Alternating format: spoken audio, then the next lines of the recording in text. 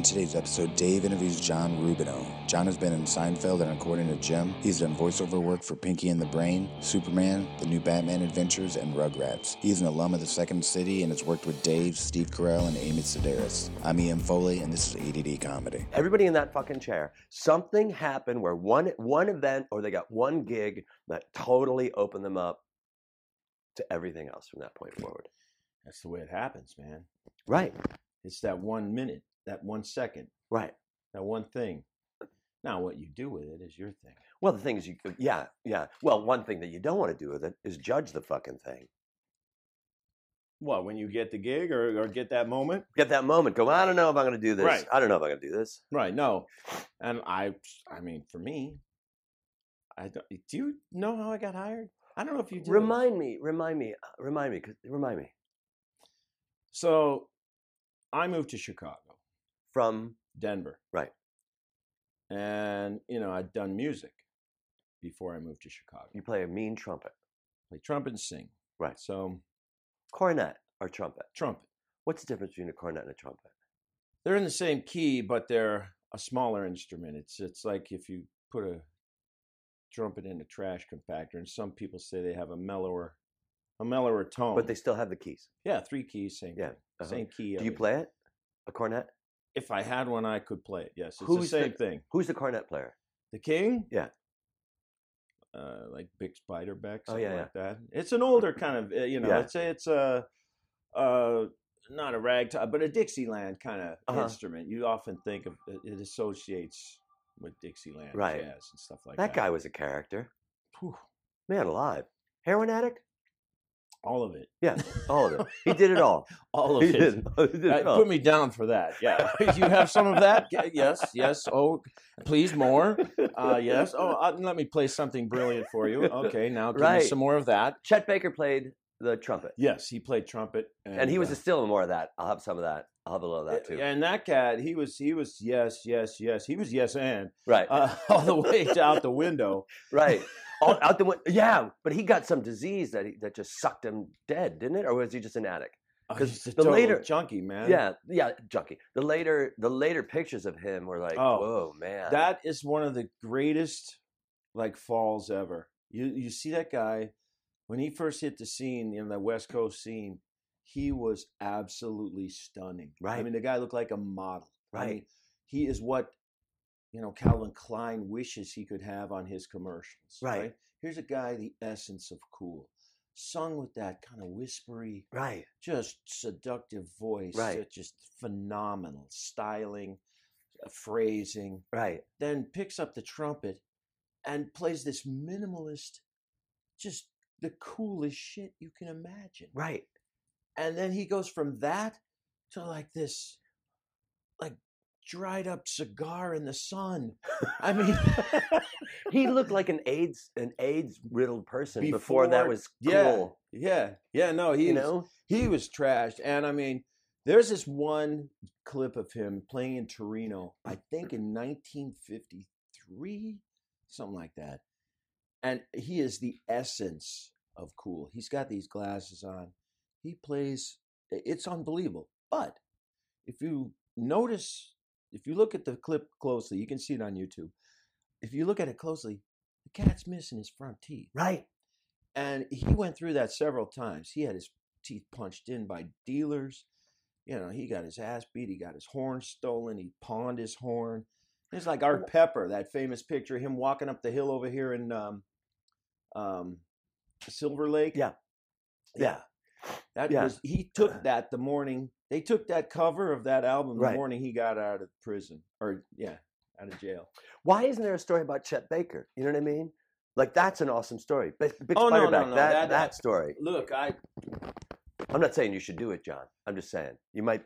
I don't know if that's. No, I have actually toyed with the idea of doing something on stage first.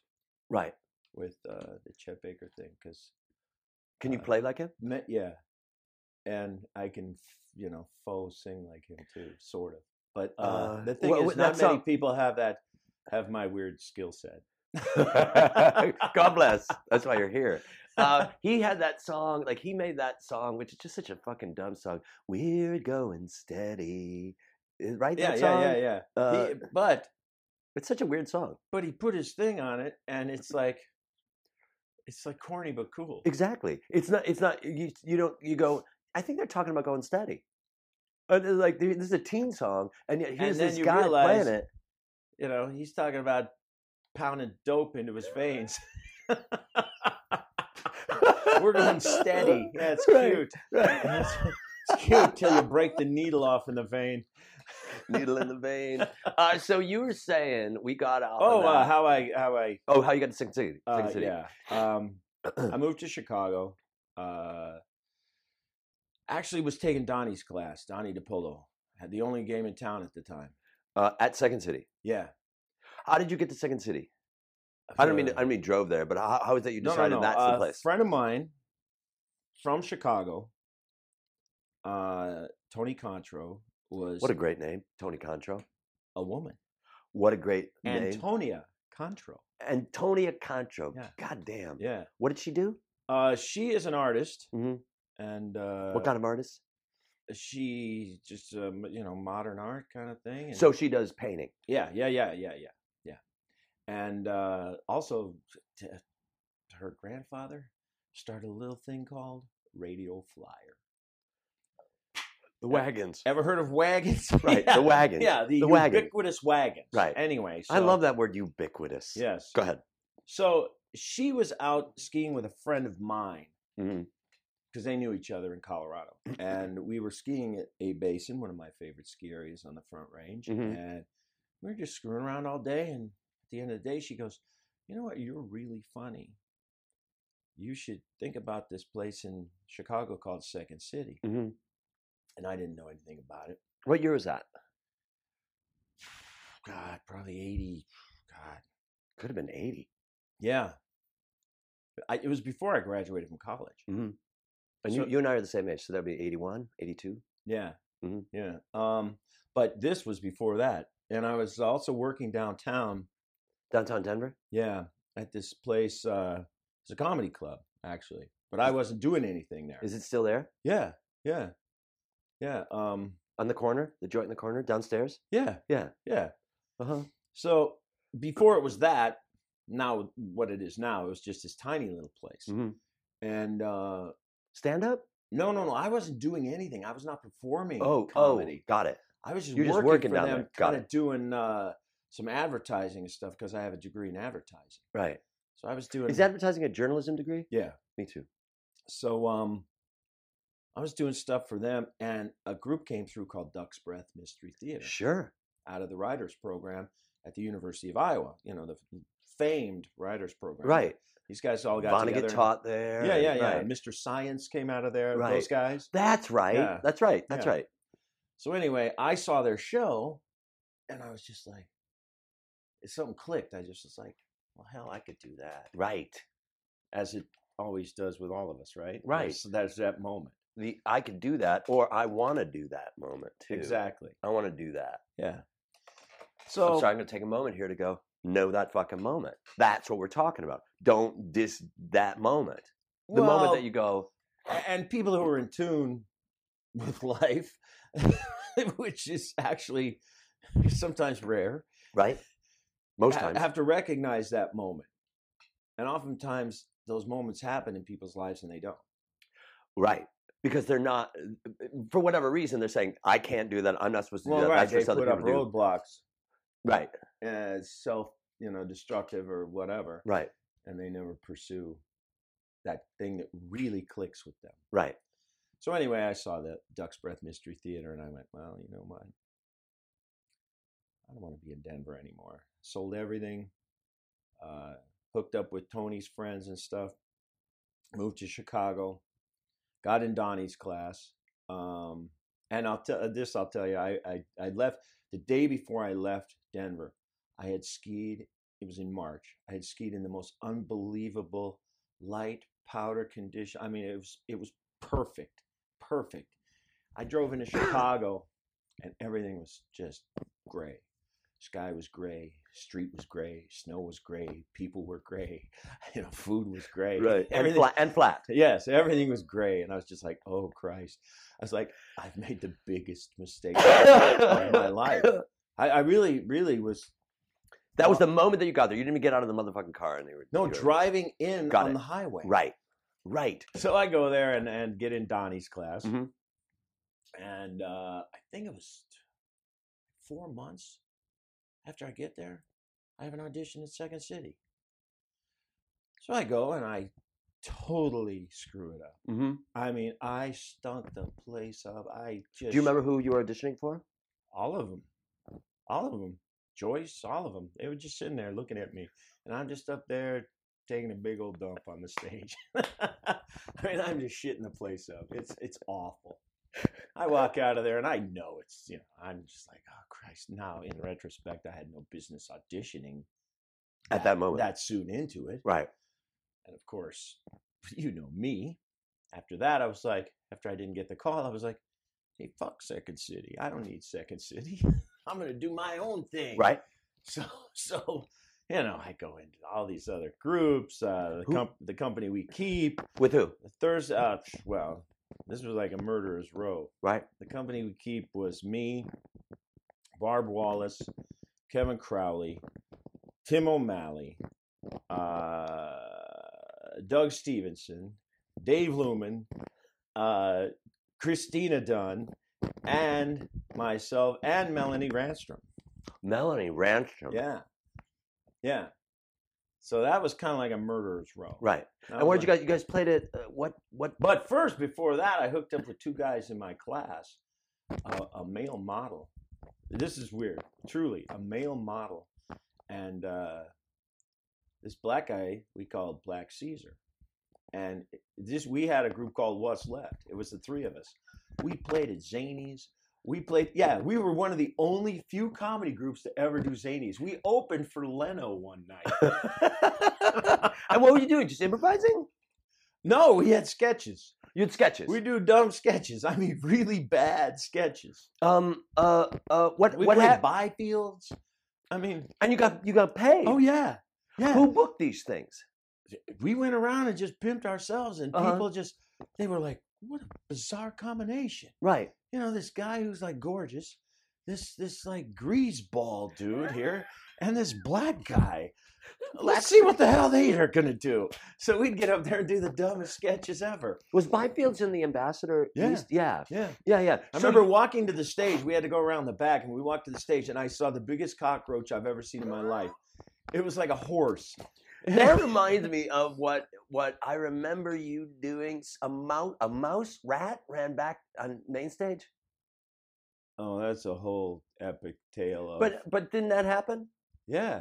So the mouse ran. A mouse or a rat? It was a rat. It was a rat. Yeah. It was a rat. What happened? Do you want to tell the story? Or you don't want to tell the story? We were on stage. On main stage. Yeah. At Second City. Yeah, and the rat comes out on stage, and the crowd goes, ah! And the audible gasp from the crowd. We turn around, the rat's just there, taking his moment, and he just split and ran off the stage. But the other rat story is, I think this is the other rat story. Well, the other rat story is in the book. Okay, most people don't read the book. Oh, okay. Do you want to tell that story? It's in the book. Yeah, no, this is a quick distend. This is called ADD. We get to go wherever the fuck we want to go. So I'm working on the main stage, and I'll get back to how I got hired, because it was the moment that changed my life. Got it. But we come in on Tuesday after our Monday off. Right. For rehearsal or for the show? Just the show. Yeah. The green room reeks. The green room reeks more than it normally does. Yeah. Oh yeah. No, this is an outside source. This is the green room reeks of death. Right. I mean, just like, God damn it. I'm kind of a fastidious fellow. Yes, you are, man. You're put together and you're clean. I have little tolerance for that kind of thing. I'm like, God damn it. What the fuck is going on here? I start tearing that green room apart, and then I get this couch, which just looked like mold anyway. That green couch. Yeah, that green couch, sure. I slept on that green couch. No. I did. Pardon me? I slept on the green couch. Not fucked, but slept on the green couch. No, I understand. Yeah. Right. But yeah, I know. Yeah, I shouldn't have. Wow. Yeah. I was tired. Clearly. Delirious. Delirious as well. Wow, you'd been up for what? A month? I think I didn't go home. I think I slept in the theater. I think that was one night where it's like, fuck it, I can't. I gotta go to the theater. Wow, you're very mad. I did that on main stage. I did that in ETC too. Oh boy. Anyway, keep going. Lights go up, lights go down, I go home. I figured out how to turn the lights on. But yeah. So I pull out the couch, and underneath the couch is a glue trap. On the glue trap are 2 rats. One is alive, one is dead. The one that still is alive had been cannibalizing the dead one because no one was around to feed it. Right. It was the weekend. I mean, Exactly. No one was there. Right. So it had cannibalized the one that was dead. Mm-hmm. Right. Well, right. Keep going. I'm a calm fella. You also know how to get a job done. I went, motherfucker. I was pissed. I shouldn't have to work with decaying animals. Right. I mean, is that too much to ask? I think somewhere in equity, you read down on the fine print. It says you don't have to work with decaying animals. It's kind of a given in most places that you work. Well, yeah. So I look around. I'm like, this one that's alive has got to go. Right. And then we got to get rid of this. So I look around. There's a 2x4 there as a prop from who knows what scene, or maybe a wrestling scene or something. I don't know. So I get the end of that thing and just crush the skull of the live one. Nicely done. I saw you in my mind as... But here's what happened after. Then I look around and there's a pitchfork backstage. I scoop the rat, the glue trap up with now the crushed skull of the rat and the cannibalized rat on this glue trap stuck. And by the way, rats hiss. Do you know that? No. Yeah. Like cats? Well, Or a little bit. snakes? Little bit. When they're trapped and Right. really, when they know the end is near, they kind of, yeah, it's weird. So I scoop it up with the pitchfork, take it into the office, and put it on the desk. Let's just say that the Powers that be? powers that be responded to that and brought the exterminators in. And the exterminator, then I talked to the next day. I said, what's the dirtiest place you've ever seen in the city? I'm sure. He goes, oh, one place in Chinatown. It's a Chinese restaurant. It's foul. Second dirtiest place? Next door. I'm like, what? The steak joint. Never eat there. Never, ever eat there. I'm like, why? He goes, that used to be a granary, and underneath there are all these like catacombs and shit. And he said, and the walk-in freezers are made of wood, and the rats have eaten through the wood. And he goes, I go in there all the time and open the door, and there's rats sitting on steaks. Don't eat there. Okay. I had never eaten there, and I never did. No, I remember walking into that place, and it was always dark, and it was always like it was as if they took a mansion from a hill and then brought it to North. It was like a filthy whorehouse or something. Right, that was the theme was nasty, filthy whorehouse. Red, yeah, that was the theme of the restaurant. Nothing says raw meat like filthy whorehouse. So getting back, so you are, so you do your own show with. So I'm doing all my Company We Keep, Thursday Club, blah blah blah. Right. And we created our own crew and we did a lot of stuff. Well, Barb went into Second City, O'Malley went into Second City, Kevin Crowley went into Second City. I'm seeing all these people I've worked with get in Second City, and finally I'm just like, wake up, dunce. You have to get in Second City. That's why you moved here. So, right. I go in, I call up Joyce, and I schedule an appointment and go in and see her. And this is, 4 or 5 years after I got there at this point. That's a long time. Yeah. Oh, yeah. Right. Yeah, and I had been doing my own thing for a very long time, which in the end actually helped. Of course. Because I really made a lot of mistakes there out in the world at shitty clubs, Keefe's and right, Joe Keefe's bars, right. bars all over the place. I made a lot of mistakes there that I learned not to make at Second City once I got the shot. You were also working with some awesome fucking human beings. Well, that's true. I mean, just that list is right. phenomenal. And Joe List was all kind of in that crew too, but Joe Keefe, I got to say, he's the one who put that initial group together. Mm-hmm. Yeah, he's one of those people that's kind of an unsung person in the history of some groups. He was there very early. Yeah, he was. Yeah. What about Jeff and Jane? Were they part of? Well, here's the part. I did take some classes from Jeff Michalski at Second City after Donnie. Mm-hmm. So, and that's how I knew Jeff. But I go into Joyce's office and I go, look. Joyce Sloan, the producer of Second City. Yes, from which we all spring. Right.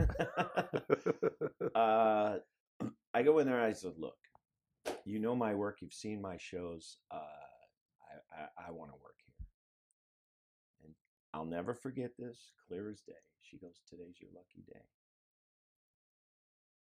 And I had that exact look. The look on your face is exactly the RCA Victor dog is the look I had, man. Like, huh? What? 5 years I've been killing myself and now this? I could have just had a meeting? Yeah. So she said, today's your lucky day. I was going to call you and we want you to be in the touring company. Exactly, man. Just weight off. Just like, I mean, very emotional. Right. Because, Christ, all that work. Right. She goes, come with me. We go backstage, or back to the ETC rather, and they're rehearsing a touring company back there. And Jeff was directing touring companies at that time. Right. And she said, Jeff, I'd like you to meet John Rubano. He's going to be the newest member of the touring company. And, Jeff and I had known each other for a long time at that point. And he goes, hey, John, great. I think it's great. That's perfect. I'm just like, oh, man. And that's how it started, That and shit doesn't go down like that anymore. Everything's so codified. People don't get in without an audition. Well, that's not. I don't know that to be true. I don't know that. True. There are some, right? Yes, but I would also say, but for the most part, people audition. There's a system, people do the system. Now, yes, right. Then you audition, right? There wasn't the system that there is now. Well, you heard the story of Carell and me. Yeah, that was right. great. That's a beautiful story. Right. But it's that idea. People have to listen to that episode. But it's the idea, like, back then, it was like a theater. It wasn't as businessy. Right. And again, here's another thing. I could be wrong.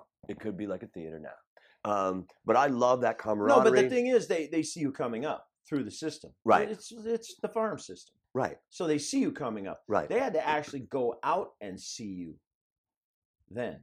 And here's another thing. And Joyce would. Right. Joyce would go out and see shows. Right. To farm the talent. Right. I also want to say that you, which is a lot of people sit in that chair, do the same thing. You go, that's a place I want to go, but there's a little circuitous route that I'm going to be taking called what I have to do in order to get there. You know what I mean? Sure. And that's life. But there's a lot of people that go, oh, I didn't make the audition. God damn it. Well, I'll work at Erickson Bakery or whatever that fuck it's going to be. Who would just stop right the fuck there or go in and be upset about it. I'm not that way. No. I have always gotten to where I want to go, but very slowly. I'm not the flash in the pan overnight thing. Right. But what I've wanted to achieve, luckily, I kind of have. It's been a blast. On the terms that match you. Well, yeah, as you well know, you've known me for what, 20? I've been out here for 20 years. All right, so we've known each other. Jesus, 28. Who was in the touring company when you were in the touring company? Who was in the touring company? Who was in that touring company that you joined? Well, the thing was, it was so fat. It was you. But so you joined art. I know. I think I don't see. That's a blurry part to me because it all Right. happened so fast, and I was not in the touring company long. I was in the touring company what 4-5 months. Did I tour with you? Yeah, we did tour together. Yeah, you came. This is a beautiful tale of love. We were somewhere warm, and you came out to the pool. Yeah, that's right. You came out to the pool. We were all at the pool, and you came out to the pool. We Right. looked over. Dave, you're wearing a Speedo. I know. I told that story the other day. So what the fuck am I talking about? Of course, we toured together. Yeah, and that was the last time I wore a Speedo. And the final. Why? It's so Euro, man. Come on. That's like a skinny that was the Jewish one. That was the story about Jackie Hoffman in the bar. Do you remember this? No. You're kidding. Maybe I do. Alabama? Keep going. Oh my God, you don't know this story? No, I probably do. Keep going. We're in a bar after one of the shows, and this is a redneck bar in Alabama, Mhm. okay? She's holding court, Jackie Hoffman. Mm-hmm. Just doing her thing, as Right. she does. Right. Beautifully. And these redneck bartenders and all these big old, good old boys are hanging out, and they just go, Jackie, you know what? You're not too bad for a Jew girl. Without missing a beat. She says something to the effect, well, you know what? You're not so bad for a fat pig fucker either.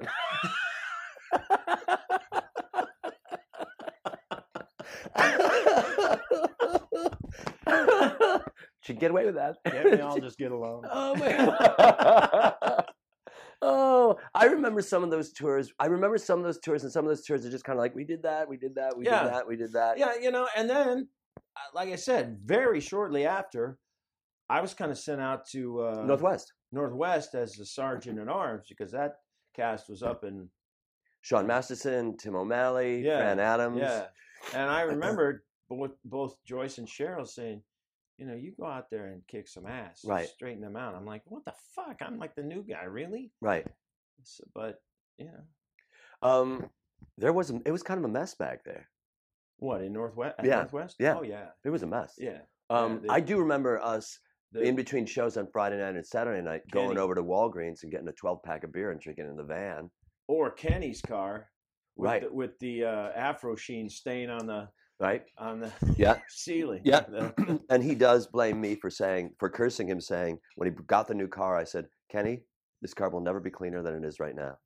And it was absolutely never cleaner than it was the day that he bought it. Never, ever got cleaner than that.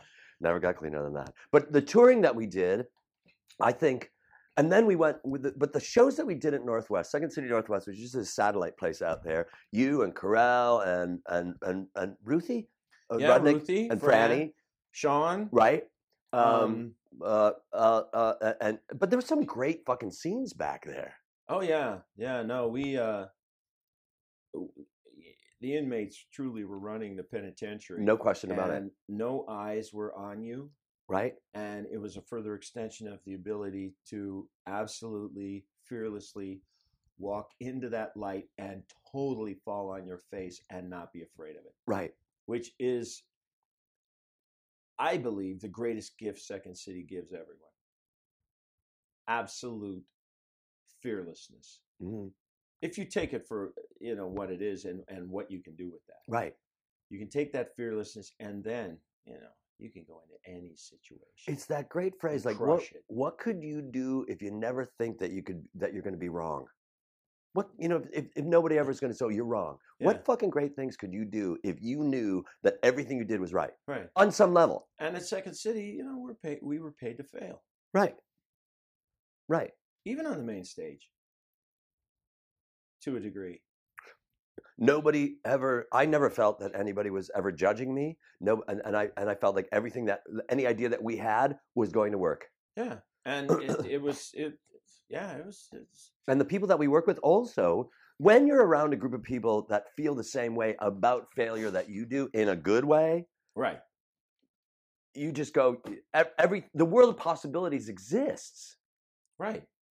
Because then nothing truly is a failure. Right. Right. Because there's nobody judging that. Yeah. There's nobody looking at that saying, this is right, this is wrong. There's some scenes that made it and some scenes that didn't. Yeah, but there's scenes out of the scenes that didn't make it, if you're doing it right, you learn something. Clearly, and it leads to something else. Yeah. And I remember, I think one scene, John, I only remember one scene that came out of a freeze tag, and it was throwing a baseball, two guys throwing a baseball. And I think that we did an ETC scene where it was about throwing. Do you remember? Does this sound familiar to you? It came from. It was a. Because I didn't do ETC. Really. Not ETC. I'm sorry. Northwest.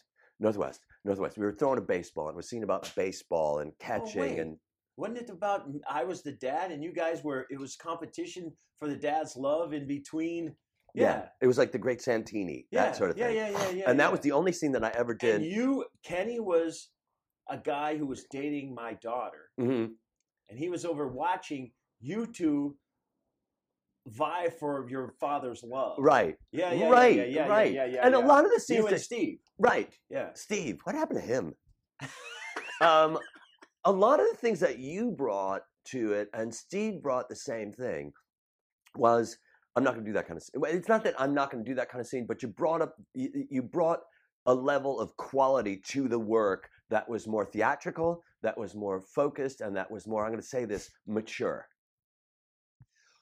Well, due to the fact that I probably was older just in life. Mm-hmm. I got in Second City late compared to what most people. So did I. Right. Yeah. And I think that actually helped. But you didn't have a theatrical background, did you? No, it was all music. Right. All music. And there's the which is really weird how it just the circle has come back around. In what way? I think I know, but keep going. Well, I mean, I've been in the Sacred Hearts now, Jim Belushi's band, and toured with Dan Aykroyd, doing the Blues Brothers now for 20 years. Who knew that I started out as a musician in Denver. Right. Played in a big band. How big of a big band?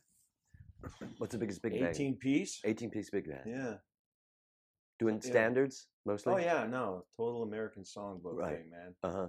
White tuxedo, the whole deal. Nice. With the bandstand things, the little boxes. I mean, the whole deal. Like we were plucked out of the 40s, man.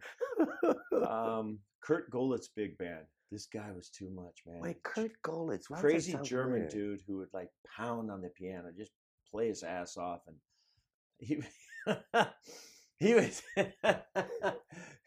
he would cut off we'd be rehearsing. I was like 15, 16 when I started with that band. Jesus.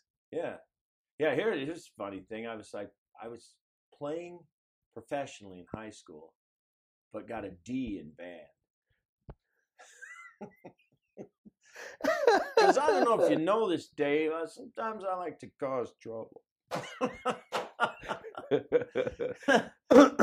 So he's pounding on the keys.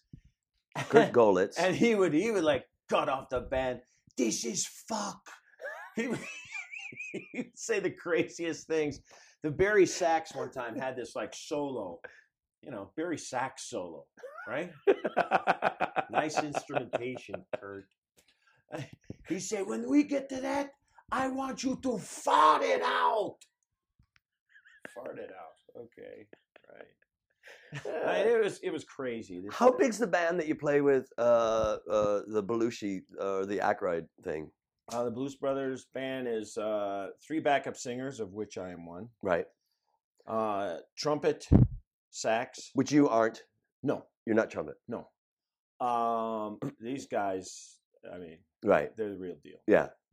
Session guys. Oh yeah, I mean they've played on Stones albums, Little Feat, Taj Mahal. I mean they are the shit. They're the real deal. Daryl and Joe, unreal. In fact, the whole band is just like Murderers Row all stars. They've played with them all. And you Bonnie Raitt, everyone. And you never get tired of it. No. When Jim Belushi said to me, come down and sing with the band at the House of Blues on Sunset, I was like, no. I know how musicians are. And I'm not going to subject myself to that because I have been a musician, and I'm not going to do that because they are way more cliquey than actors, even, which is phenomenal but true. So I was like, no. So he kept hounding me. You got to do this. You got to do this. You can sing. You got to come down. Finally, he broke me down, and I did it, and the rest is history. But my thinking was, look, you're an actor, and you're singing with these guys, and now you're going to invite your buddy, the actor, to come down and sing with these guys? No. A major part of it is the story that you tell yourself who it is that you are and how you escape that sort of thing. You know what I mean? The moment that you let go of that that you are this guy and you are that guy, now you're able to do both those things, and of course it comes naturally. Well, I always did. I mean, look, but there's a lot of people. Music is look, when I really think about it, I mean, I like acting, but music is it's my thing. Right. It really is. It always has been. My grandmother sang at the Metropolitan Opera in the 1920s, and that's where I got it. I mean, what was her name? Marielle Scalo. Yeah. And that's her real name? Yeah. Uh-huh. Yeah, she studied in Italy and sang at I'm blanked on the name now. Well, in Milan. La Scala? La Scala, sang at La Scala, and then made a debut at the Met in the 1920s. Yeah. And then sang all over. Are there records that you have of her? Yes. Yeah. 78, Right. It's great. Right. But she's amazing. She was amazing. And she really, I mean, we'd sit downstairs when she would visit. In Denver? Yeah, and I'd play the trumpet. She'd go over my lesson for that week, and we'd go over that. And then she'd say, now we're going to sing. You have a voice like a bell. You must sing. That's what she said to me. I'll never forget that. And I don't know, when I sing, I feel better than anything else. Well, you fucking belted out, and to watch you and Carell and Ron West, when you guys would do what was that? The Last Superpower. Exactly. And that was mostly a cappella or all? Yeah, all. It was all a cappella. And when listening to you guys right there, it was one of those the perfect harmony, because it sounded like there can't just be 3 people there. It sounds like there are 5 people there. Well, Tim was there. That's right. But still, it sounded like there were more people there. Yeah. Because Tim's a great singer too. Yes. Tim O'Malley is an awesome singer. Yes. And boy, can he belt it out too. We were lucky. There's so many casts that come through there that have. Who wrote that song? Ron? Limited. I don't remember. Did Fred? No, because we had Ruby. Ruby, that's Ruby. No, she wasn't. She didn't write that. Right. I think Ron may have. It sounds like a Ron West song. Right. Yeah, it was kind of based on the Boyz II Men thing a little bit. Did you work with Fred Kaz, the late Fred? Oh Kaz? yes, Fred, man. Oh, in Northwest, right? Yeah, Fred actually directed out there. Yeah, Fred. I mean, cat's cat, man. Right. Original beatnik cat.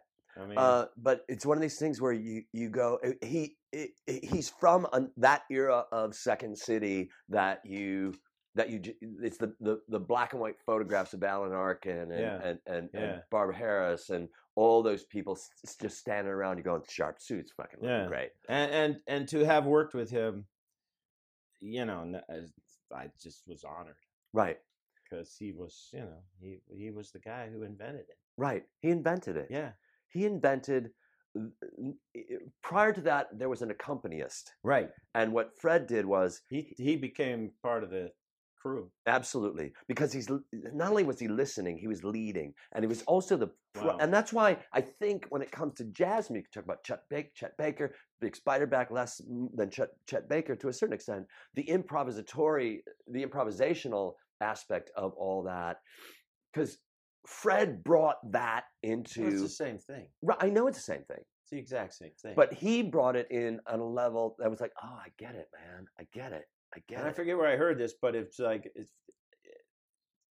where did I hear this? It said, music is what all the other arts aspire to be. That was said at the memorial. I think Pasquesi said that. Yes. Yeah. And it's so true. Right, because it's really, when I think about it, I remember taking my first improv class, and I had heard the Duke Ellington Big Band play, and then they played "Sophisticated Lady." It was the first big band song, the first jazz song that I heard, and I remember weeping. I heard that song, and I heard "Sophisticated Lady." I used to visit all the very gay places, the come on places. Yeah. Lush Life. Yeah, Lush Life. I heard both those songs, and then I heard the band go off into this improvisatory thing, and then I took classes at Sex City. It was like, oh, that's exactly what that's doing. Yeah. Well, you heard that, and I went to a show. My dad was a jazz drummer, still is, and I'll never forget. My mother and my dad took me, because I played trumpet, and I believe I was 8, to a Concord Jazz Festival thing. And in one show that changed my life, this is who I saw. Count Basie, Duke Ellington, Ella Fitzgerald, Cannonball Adderley, Stan Getz. Is that enough? Wait, who else? Yeah. And I'll never forget that seeing that, even at 8, I went, that's it. That changed my life. Right. It changed my life. Right. And really started me thinking at that age of like a life in performance. Because I said, look down there. These people are like having fun. They're having fun. And look at the fun they're giving these people. This joy that they're giving these people. It's just like, this really, you can do this? Right. And chalk it up to your parents who took you there. Yeah. I mean, yeah, my parents were pretty hip. Right? Yeah. Hip. Yeah, I guess hip. And my mother was a lifelong educator. So, she saw every bit of experience as life and education. Right. So, yeah. She would take us to places that, we used to go down to the Crusade for Justice in Denver, which was, La Raza Unida. We'd go down there and go to the mariachi mass in the back parking lot. Now, after the shootout with the Denver police, we never went back there. But they were consecrating tortillas as the host and all kinds of crazy stuff back there. But, this was, the people's struggle. My mother used to get this thing called the Catholic Worker. Was that like a socialist thing? Yeah, it's like a commie paper for Catholics. Right. Yeah. Right. Yeah. It was 1 cent. Dig this. The subscription was 1 cent for life.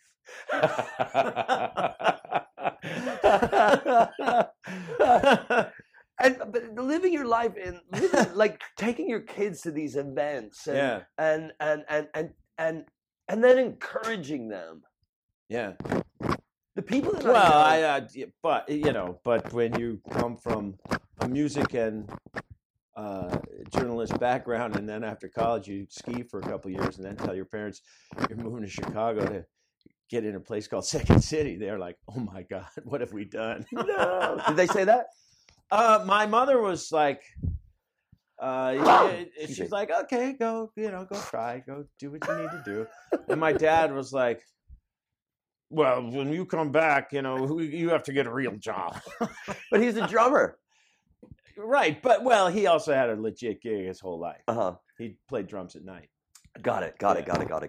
My family, my folks were part of the civil rights movement in Chicago in the early 60s. They were part of the folk scene in the late 50s. We had art, we had music in our house, and we had all that, and we went to plays. They encouraged me, and then there came a point where they kind of were going, no. But that was also coincided with my drug use.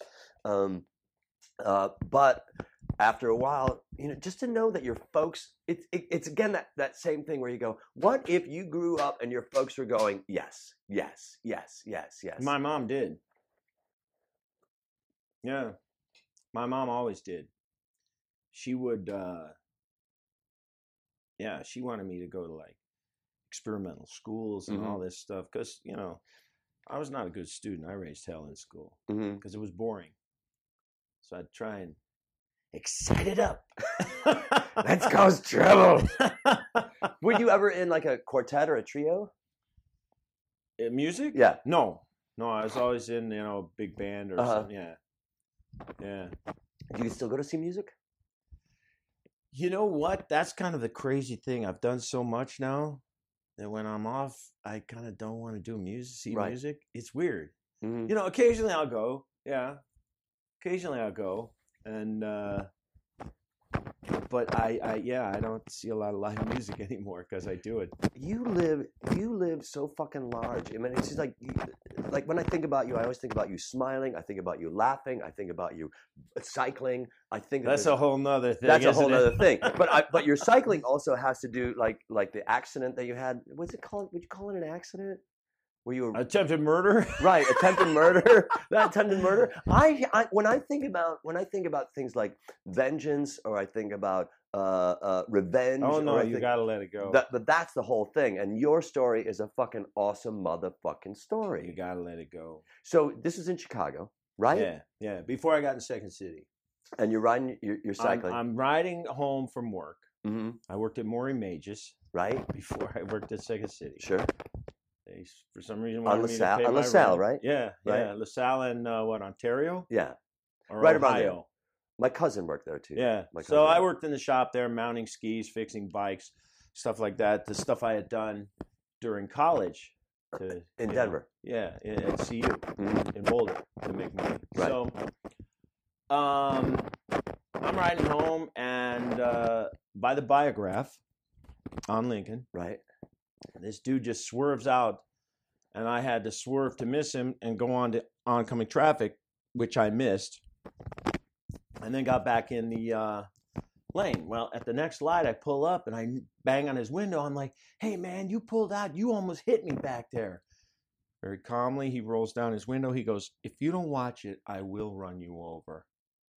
Well, first of all, he said, "You need a license to operate that thing, and if you don't watch it, I will run you over." A license to operate a bicycle? That's what he said. I'm just reporting the news. So, at the next, I just went, "Wow, this cat's gone. You know, he's not there." So I got back on the bike and I was riding up, and he started swerving over at me. He pulled up next to me and started swerving over at me. I never knew this part of the story. Yeah. So I got off the bike and I went up on the sidewalk, and I suggested that he get out of the car and we'd have a conversation of sorts. Because I don't go that way.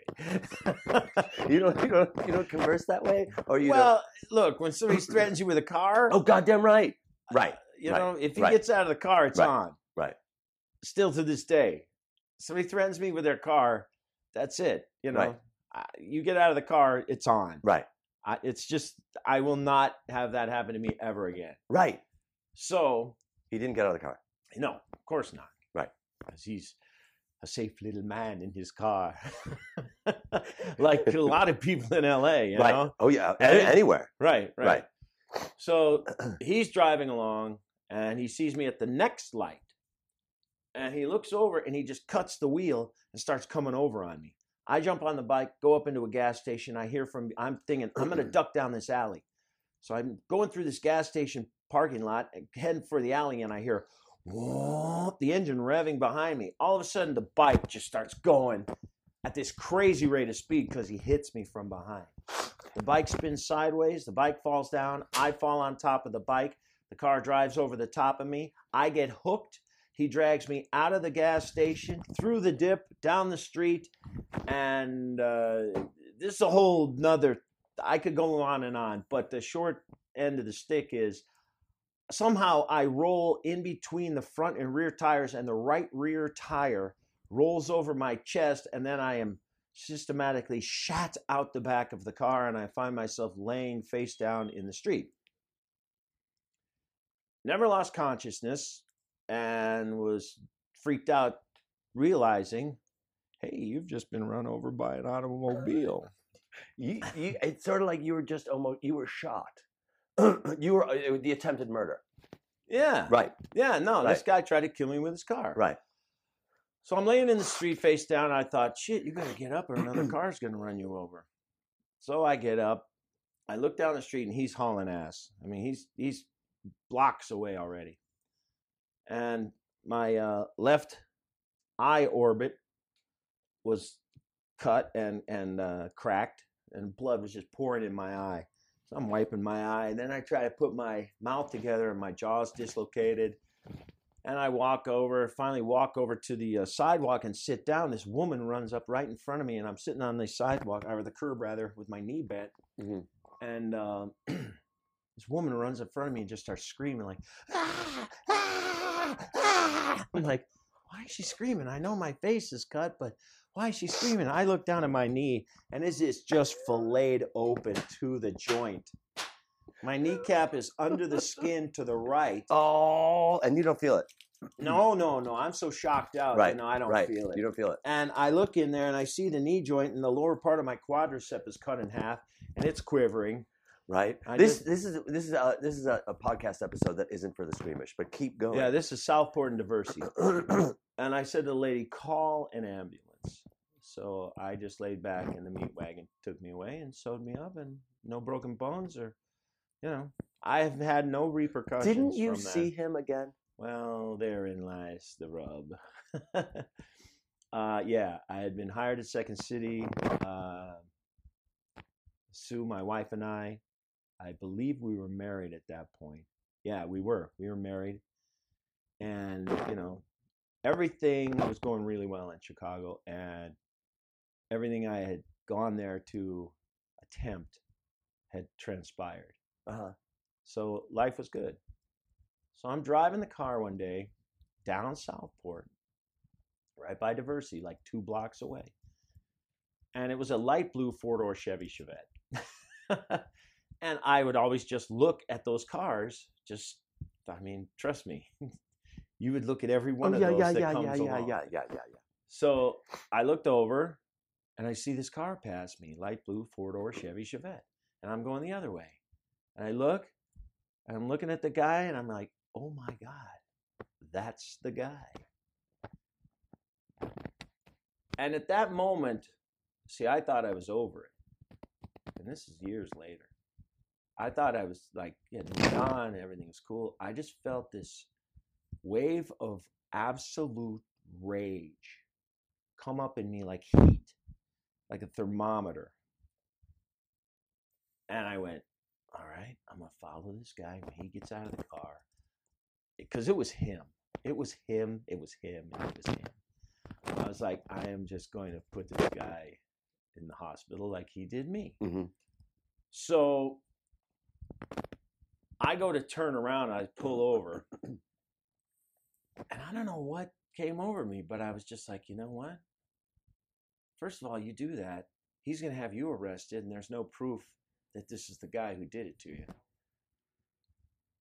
And I just sat there for a second,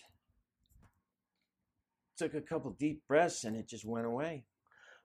I just let it go. I drove on. I drove on to where I was going, and that's the day I really got over that.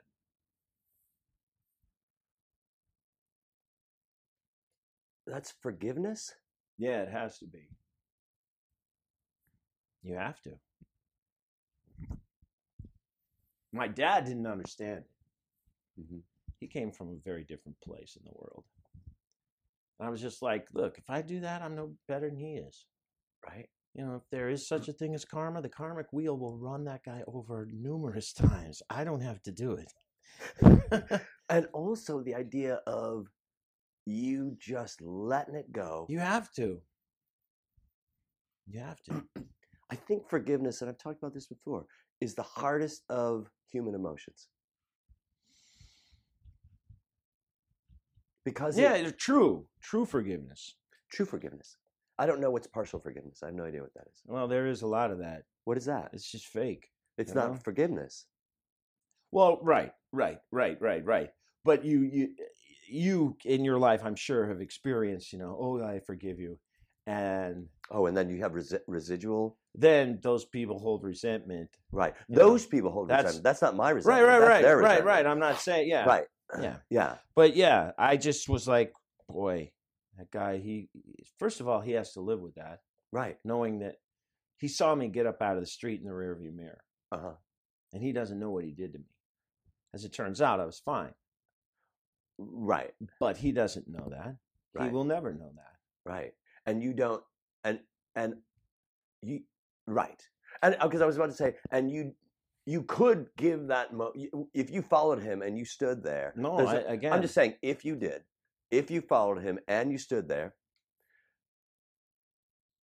That would haunt me. But there's also this. He might have said, I'm so sorry. You don't know? True. And maybe you don't want that to happen to him. For him to say. No, if he could have, no, I would absolutely love to lift that burden from him.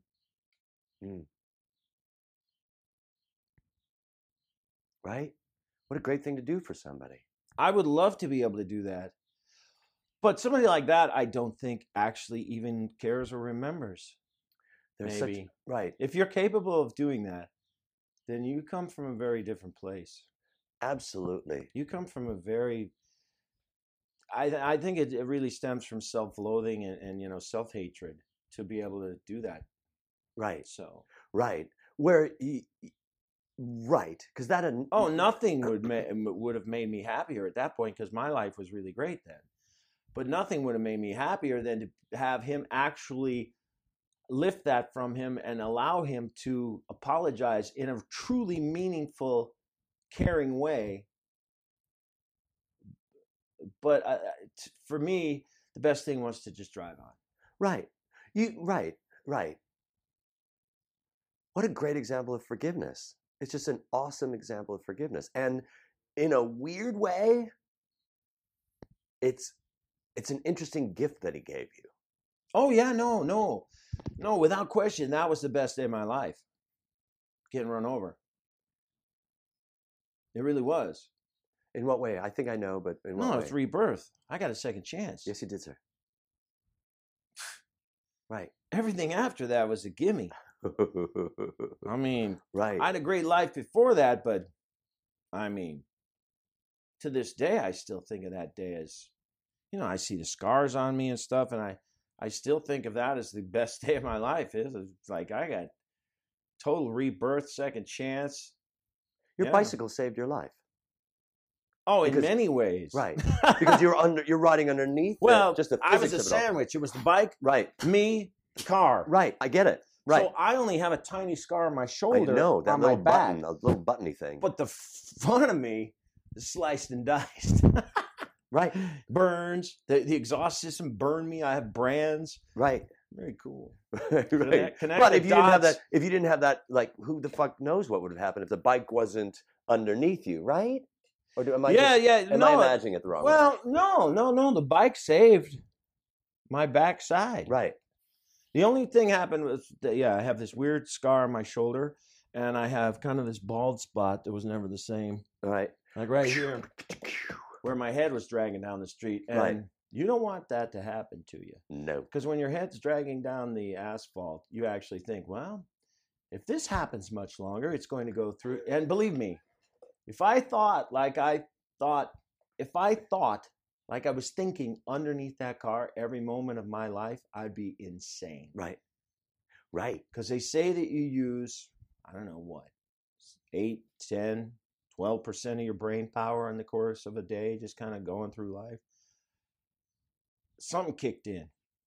And under that car, I thought of everything all at once. All of it. So while it's happening, my head's dragging down the street, and I'm thinking, well, if this happens much longer, it's going to go through the scalp, then through the bone, the skull, and into my brain, and I'll be killed. And it's very, matter of fact. It's science. But in the moment of extreme violence, it's amazing how calm you are. Right. When faced with, almost dying. Right. It's a weird thing. Right. But it taught me so much. I've talked about it before. Like it's an injury that I had. I broke my foot, and I lived in this apartment here on the second floor, and I broke my foot, and I lived alone. Yeah. And I'm by myself. Yeah. And I'm with myself, and that healing changed my life. Yeah. Me taking care of myself changed my life. Yeah. It made me more mindful. It wasn't the second chance that you had, but it certainly, in a way, it was a rebirth. The rebirth being, let all that other shit go that doesn't matter, because all that you got is the moment right there. You got your coffee. You got everything you fucking need. You got your pig. And if we take it back to our work, it's all we've got. It's the pig moment. Cookies. Oh, we're talking about two different things. No, if we take it back to our work, right, that's all we have is that moment. And pig cookies. Well, and pig cookies, yes. Right. But all that we have is that moment. And going back to Chet Baker, like how that cat was so connected to the moment, but that didn't matter because he had these other fucking demons that he gave attention to. Well, his moment was, getting the next bag of dope. Right. That was it. Right. Let's end there. On an upbeat. Yeah. Getting a bag of dope. Yeah. I'm going to eat this pig cookie. Thanks, John. Thank you for listening to the ADD Comedy Podcast. For Dave Rosowski, I'm Ian Foley. If you'd like to see one of Dave's improv shows or one of my stand-up shows, you can get that information at addcomedy.com. If you want to take a class with Dave, that information is located on his website at davidrozowski.com. You can also follow Dave on Twitter at drozowski. Today's episode was sponsored by Troubadour, a restaurant movie. A new movie by Group Mind Films, portraying an accurate, sometimes funny, and sometimes cringe-inducing glimpse at restaurant life. Troubadour, a restaurant movie. Available to watch in its entirety online for only $5 at groupmindfilms.com.